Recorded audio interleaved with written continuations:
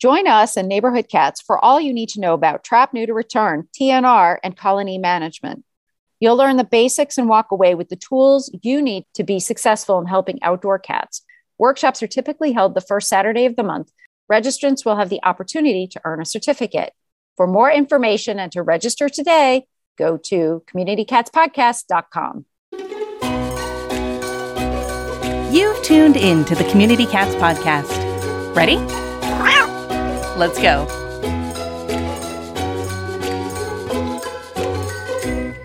Welcome to the Community Cats Podcast. I am your host, Stacy LeBaron. I've been involved helping homeless cats for over 20 years with the Merrimack River Feline Rescue Society. The goal of this podcast is to expose you to amazing people who are improving the lives of cats. I hope these interviews will help you learn how you can turn your passion for cats into action. Today, we have an extra special, awesome guest in Tabitha Kucera, and she is with Chirrups and Chatter, and she also has a new podcast called Tales from a Vet Tech. Is that what it is? Tales from a Vet Tech? Tales, Tails. Everybody get it? Haha.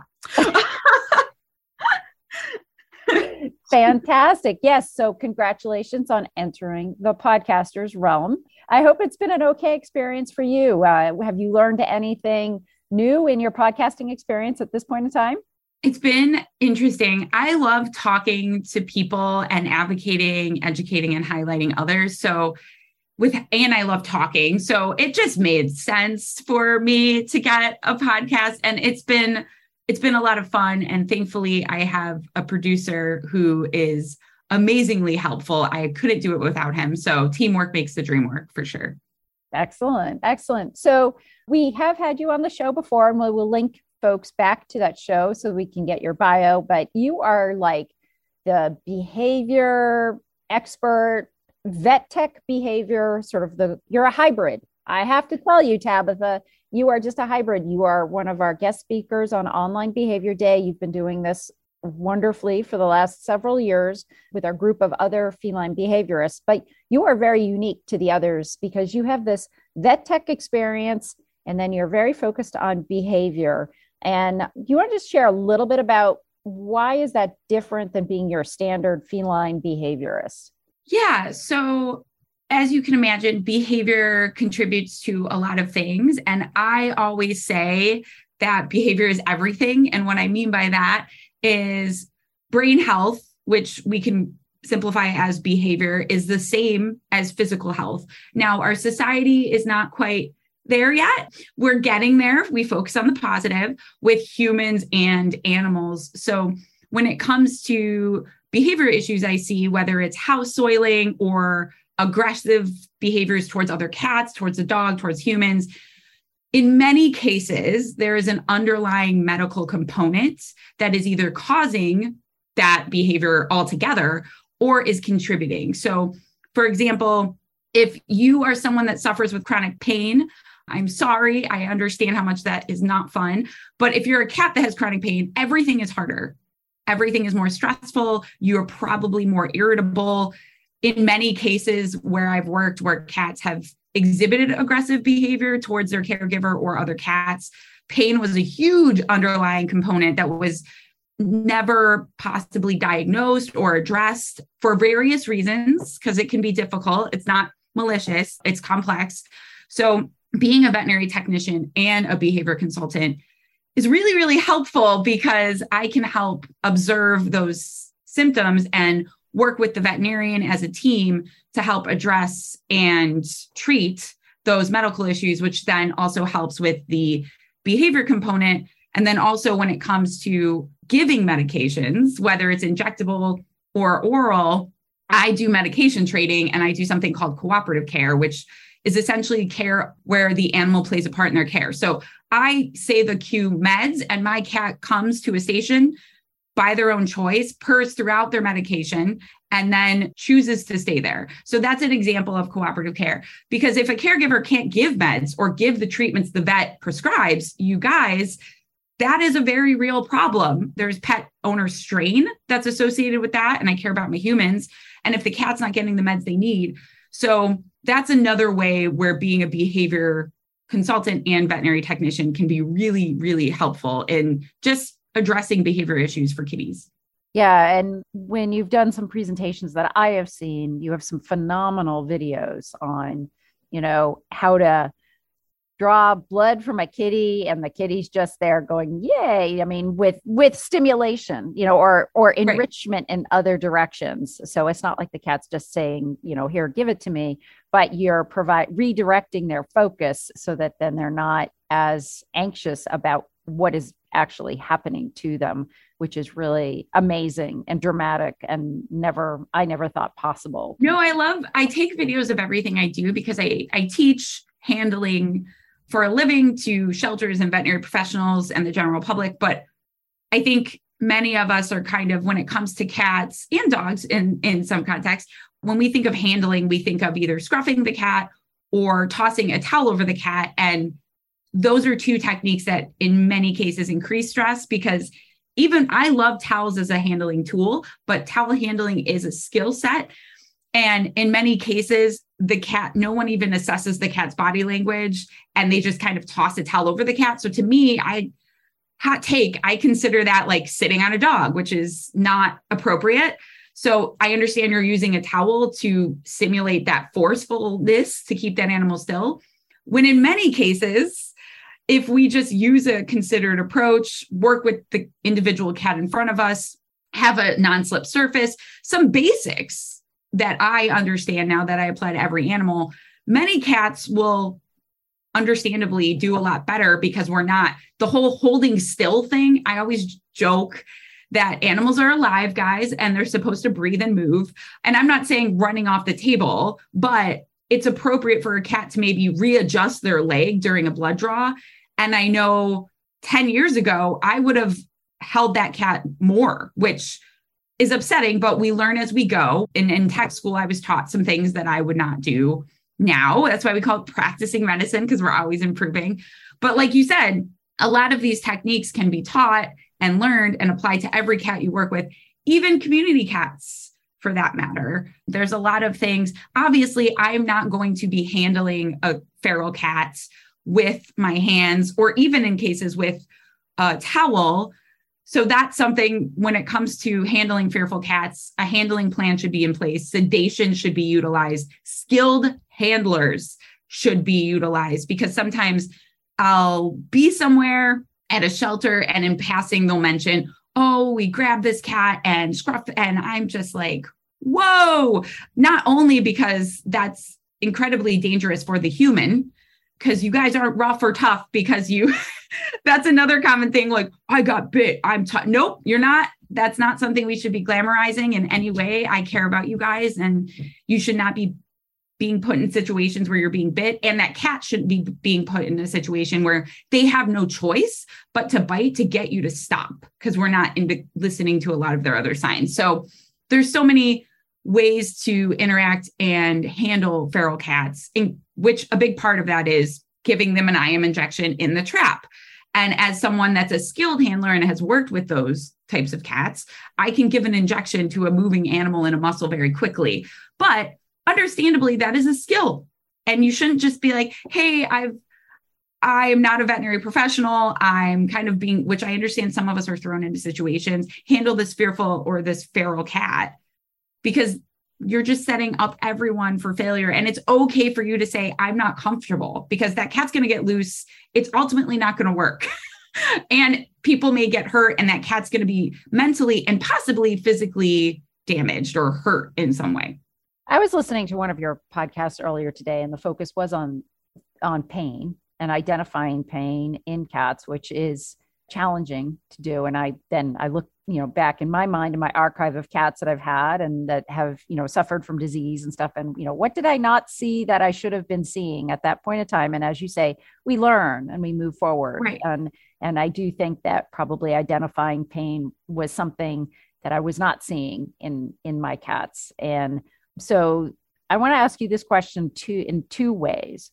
One is, identifying pain in cats in a sheltered environment, identifying pain in your home environment. And I'm going to add a third prong, which is identifying pain in the community cat colony environment. Are there any tips in those three scenarios? And I would think the checklist might be different in all three different scenarios. So maybe the question is, what is that checklist Or what would your guidance be in those three scenarios in being able to identify pain, which then determines what level of action we do going forward too? So some of the things apply to all three situations. So one thing I'm a huge fan of is collecting data, because you aren't a veterinary professional and you can't be too hard on yourself and be like, I miss this. That's why veterinary visits and annual veterinary visits are so important, and relationships with veterinary colleagues and professionals.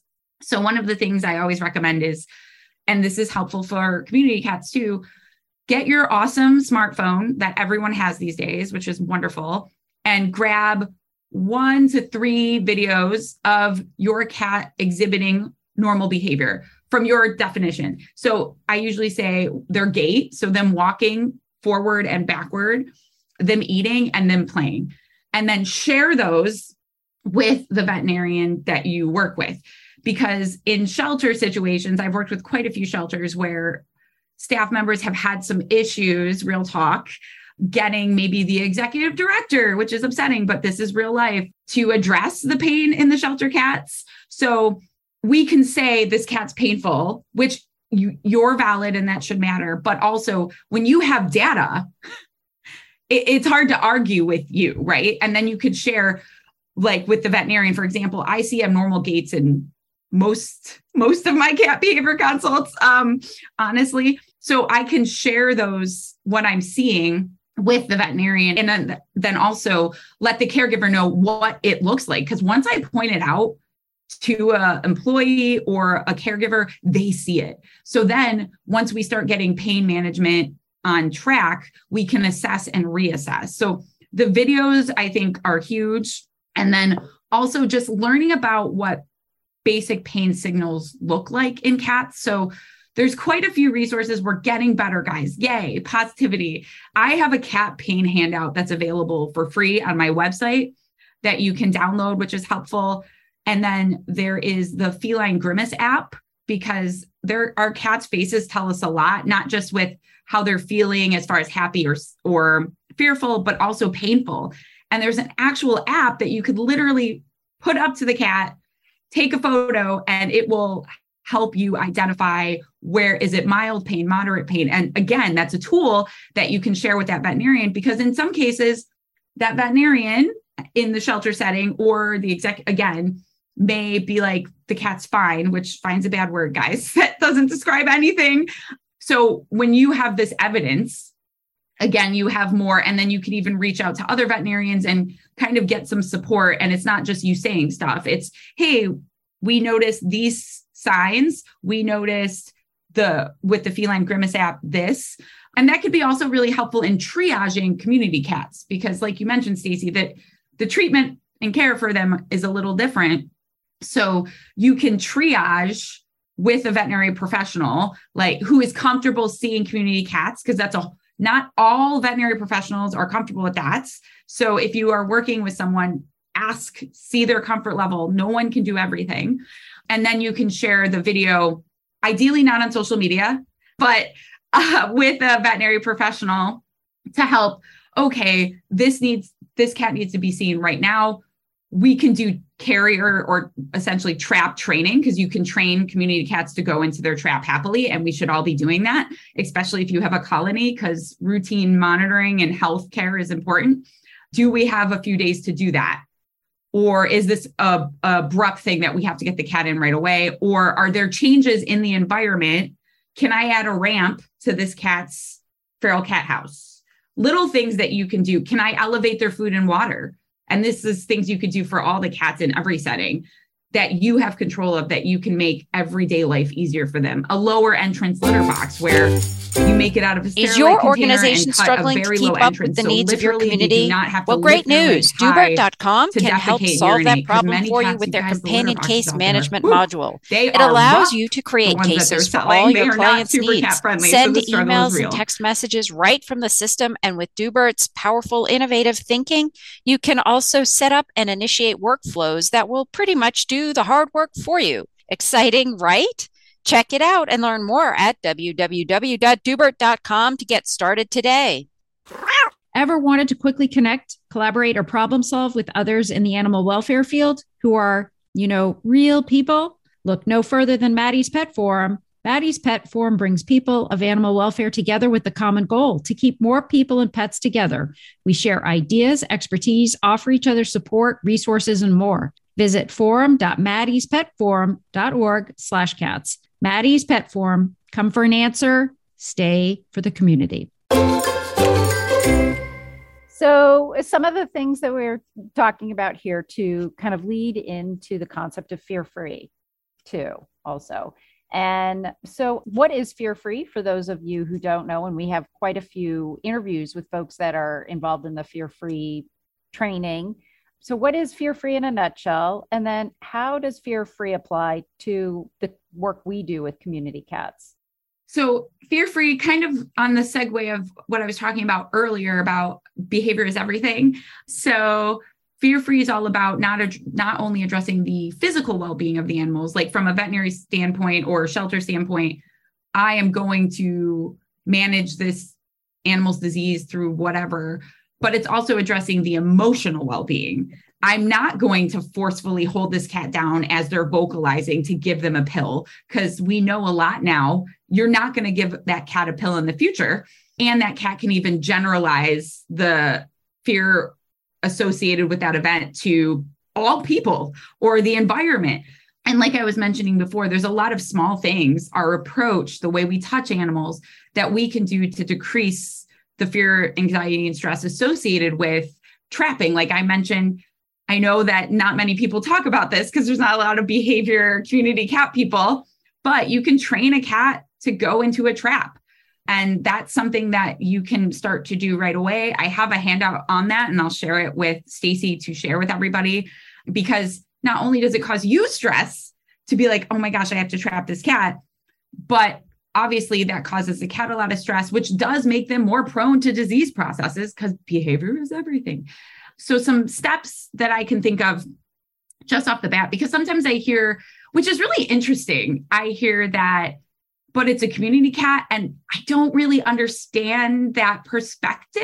We can't do anything because it's a community. It actually is kind of upsetting to hear that so often, because if anything, we should be doing more to address the anxiety, fear, and stress associated with everything, including you as a human, because by definition, these cats are unsocialized to people, which they can live their happy lives outside, but the few interactions they have with people are horribly traumatic, and it doesn't necessarily need to be that way. So a few steps would be, again, training the cat to go into a trap, little things like setting up the appointment ahead of time and placing the cat in your car in a stable way. So all traps are different sizes. You may do just on your back seat and seatbelt them in so it's not rolling all over the place. We're not going to put traps on top of each other. I have seen that more than you think. Whoa, is that stressful and not safe?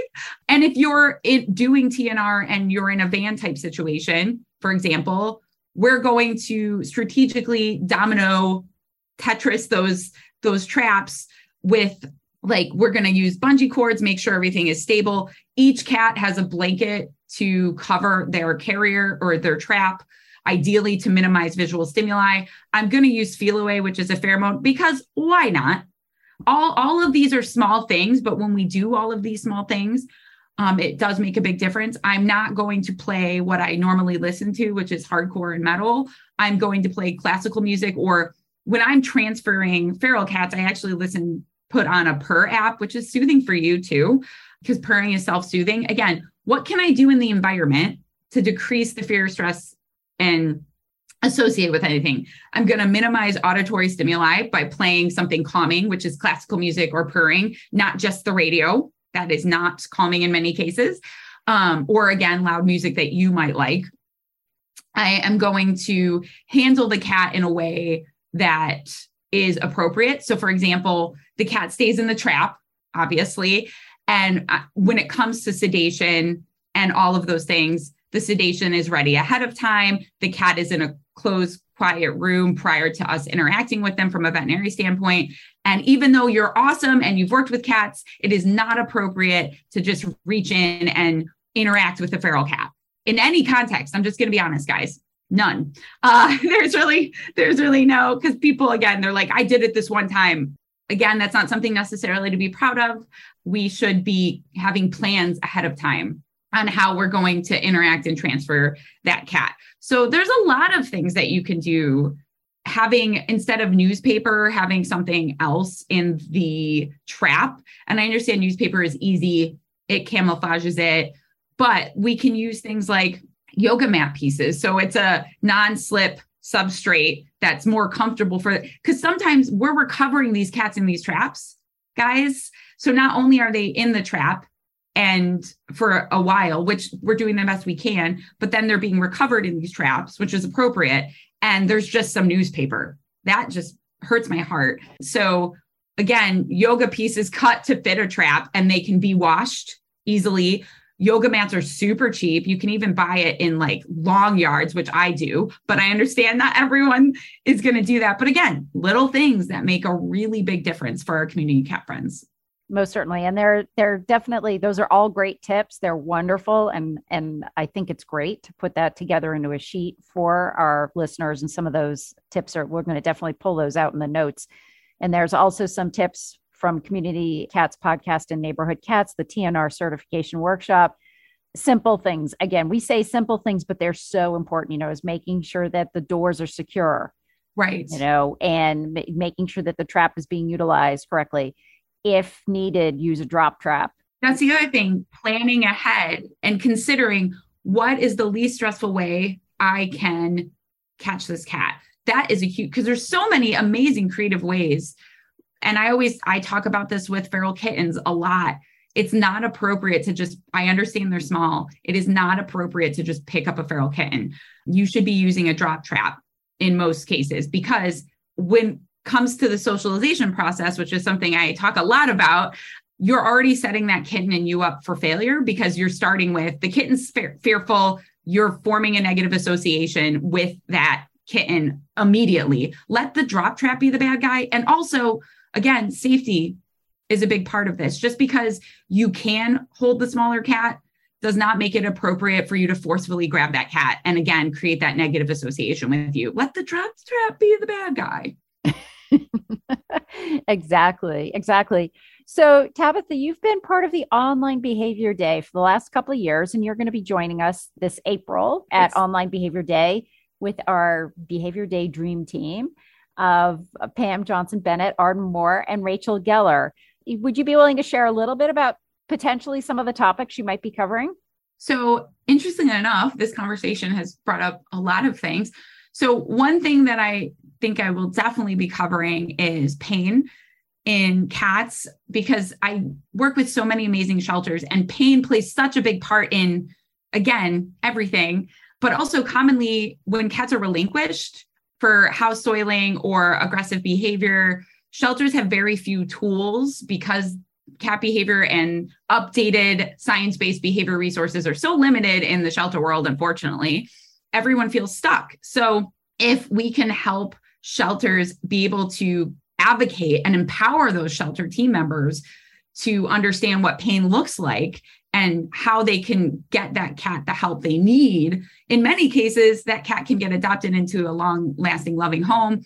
Or maybe that caregiver or that shelter staff member can even talk to the caregiver that may relinquish because they feel hopeless and like there's no hope. And they feel like this is all they could do about what pain looks like and some first steps that they can work with their vet to get that cat feeling better. So I'm thinking I'm going to be talking about how behavior and pain correlate and what we tend to see, the main behavior issues we tend to see and how pain can correlate, how you can identify pain and things that you can do. Like I was talking about elevating food and water. I call it seniorifying, but obviously it applies to all cats. For example, a declawed cat is a disabled cat, essentially. So there are special things and considerations that we need to consider when we're housing a declawed cat.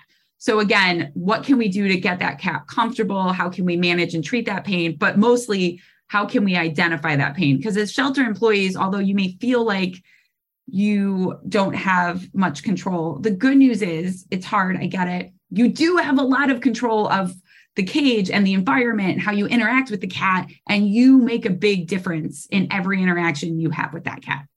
Yeah, for sure. Your energy, just how you're carrying yourself, how you feel about yourself transfers into the cats for sure.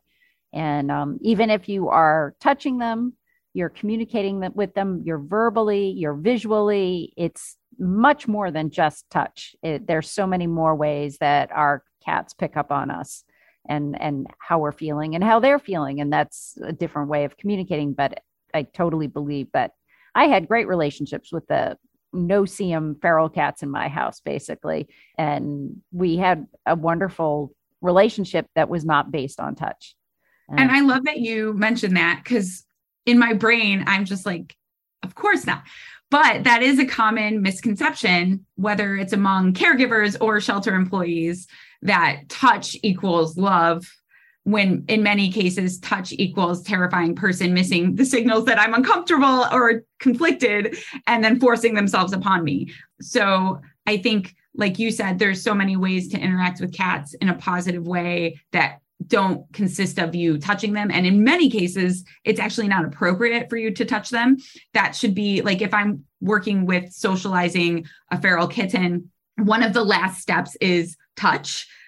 We work on a lot of things ahead of that, because what tends to happen is flooding, which is where we forcefully expose a learner, human or animal, to what they're afraid of full force. So that whole like, I'm going to hold the kitten and love them forever, which is a common misconception of how to socialize kittens. You're actually flooding them and teaching them that many cases they're frozen in fear. And people misunderstand that as the cat is resting, when the cat is actually tense, and all these body language signals. Once I educate them on, they're like, oh, that cat was frozen in fear. And when that cat goes to a new environment or even a new room, they're going to backtrack a lot, because we use flooding, which, as you can imagine, when you're exposed to what you're afraid of, it doesn't make it better. And in many cases, it can actually make it worse. Tell me a little bit more about your podcast, Tales from a Vet Tech. Is this sort of the type of conversation that you have on the show? What are the topics that are covered there? Yeah, it's very cash. I think honest conversations between people is nice. And that's what I would want to hear. And it's very important. So Tales from a Vet Tech is all about educating, highlighting, and advocating animal professionals. So this includes veterinary professionals, shelter professionals, and also my behavior consultant professionals. And we talk about everything from, we recently had an episode about, because it was September is pain month. And as you guys can tell, pain is very important to me. So we had a podcast all about pain in cats and dogs and what we can do to help identify that and advocate for the animals that we work with. We've covered things like, I have an episode coming up, which I'm super stoked about, veterinary forensics and how it can be utilized to help animals and people in many cases. And then also I have mental health, again, obvious, right, is very, very important to me. And I have an amazing therapist friend, human mental health professional, and we do mental health matter episodes. So there was one on boundaries, what they are, because I'll be honest, guys, I had no idea what they were for a long time, what they are, how to figure out what your boundaries are, and then how to establish them, because that's a whole separate thing. I also shared my personal mental health struggles, because I think that is something really important. You guys aren't alone. We all struggle with things differently. And again, it does get better in many cases, or can be managed in many ways. So I just share my personal story of how I address my triggers, like I do with my patients, how I identified my triggers, how I met my physical, mental, and social needs.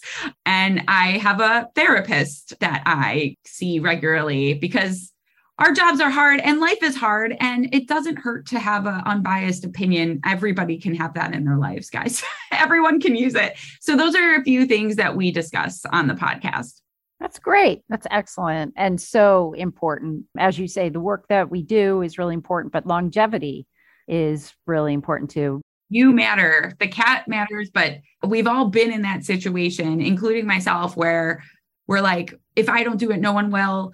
Or we take in all these cats and then it becomes we all know sometimes where that can go to, and that person has good intentions and then and mental health is playing a huge part in that. And then those cats aren't getting the care they need, and neither is the human. So it sounds cliche, but you can't take care of others if you're not taking care of yourself. And again, it sounds cliche, but y'all, I have learned this the pandemic was very eye-opening for my mental health journey and helped me realize the importance of it. And it's an everyday, it's a process one day at a time, but I am flourishing so much more in providing the animals and caregivers I work with. I'm doing such a better job because I'm taking care of myself. So you matter, everybody. Please take care of yourselves. Yeah, it's definitely, it's a practice. It's a wellness piece.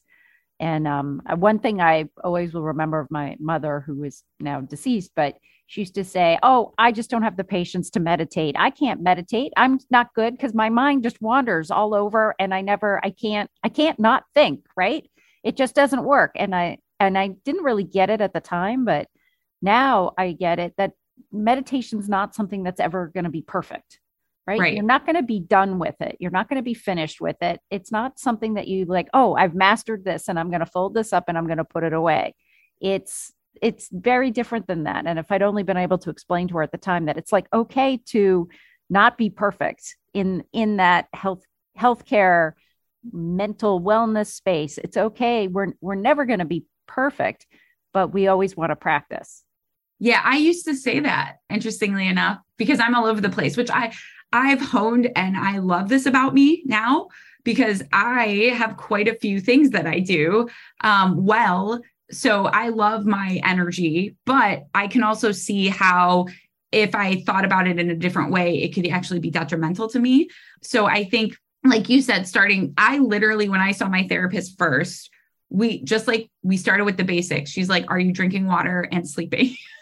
But in my head, I was like, because we're perfectionists, unfortunately, it's conditioned in our society and it's getting worse. But like you said, I want to meditate. I want to work out. I want to blah, blah, blah. And now I'm doing all those things, but it's 3 years in. I started with just drinking water and trying to not take my laptop to bed, doing things to actually help me get a good night's sleep. So just like with behavior in animals, we shape it. We break it down into small, realistic, doable steps up into the goal behavior, which a goal behavior of having mental health wellness that's a big behavior, guys.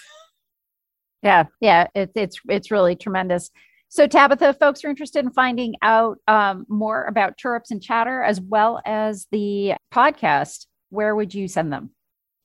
So I'm on Instagram and Facebook at Tails, Tails, from a podcast or from a vet tech. And then I'm also on Twitter. I don't have a website for that yet, but I'm working on it. The good news is it's literally available, because my producer's great, on every platform possible. So you can find it wherever you listen to your podcast, honestly. And then Chirrups and Chatter, I'm on Facebook and Instagram. I share a lot of educational resources that you can utilize. And then I also have my website, chirrupsandchatter.com, where I have quite a lot of free downloads and resources that you can look at, but also see my upcoming events. Or if you wanted me to come out and do a handling workshop or working with fearful cats, clicker training. I mean, the opportunities are endless. It's so fun. You can find me there. Excellent. Anything else you'd like to share with our listeners today? No, I just love you, Stacy. And we need to spend more time. Every time I talk to her this is what happens when you're in work mode. We talk about, this is a work related thing. And I was like, I love Stacy. We need to talk more. So thank you for everything you do. And I appreciated our conversation this morning. You're just great. Thank you, Tabitha. I love you too. And anyway, so thank you for being a guest on the show. And I hope we'll have you on again in the future. And I look forward to seeing you at Online Behavior Day. So folks, we'll also have a link to Online Behavior Day. And if you want to tune in, Tabitha is going to be there with me, and we'll have our cat trivia and all that fun, exciting stuff coming up in April. So Tabitha, thanks again. Have a good day, everybody. Thanks. Bye. That's it for this week. Please head over to Apple Podcasts and leave a review. We love to hear what you think, and a 5-star review really helps others find the show.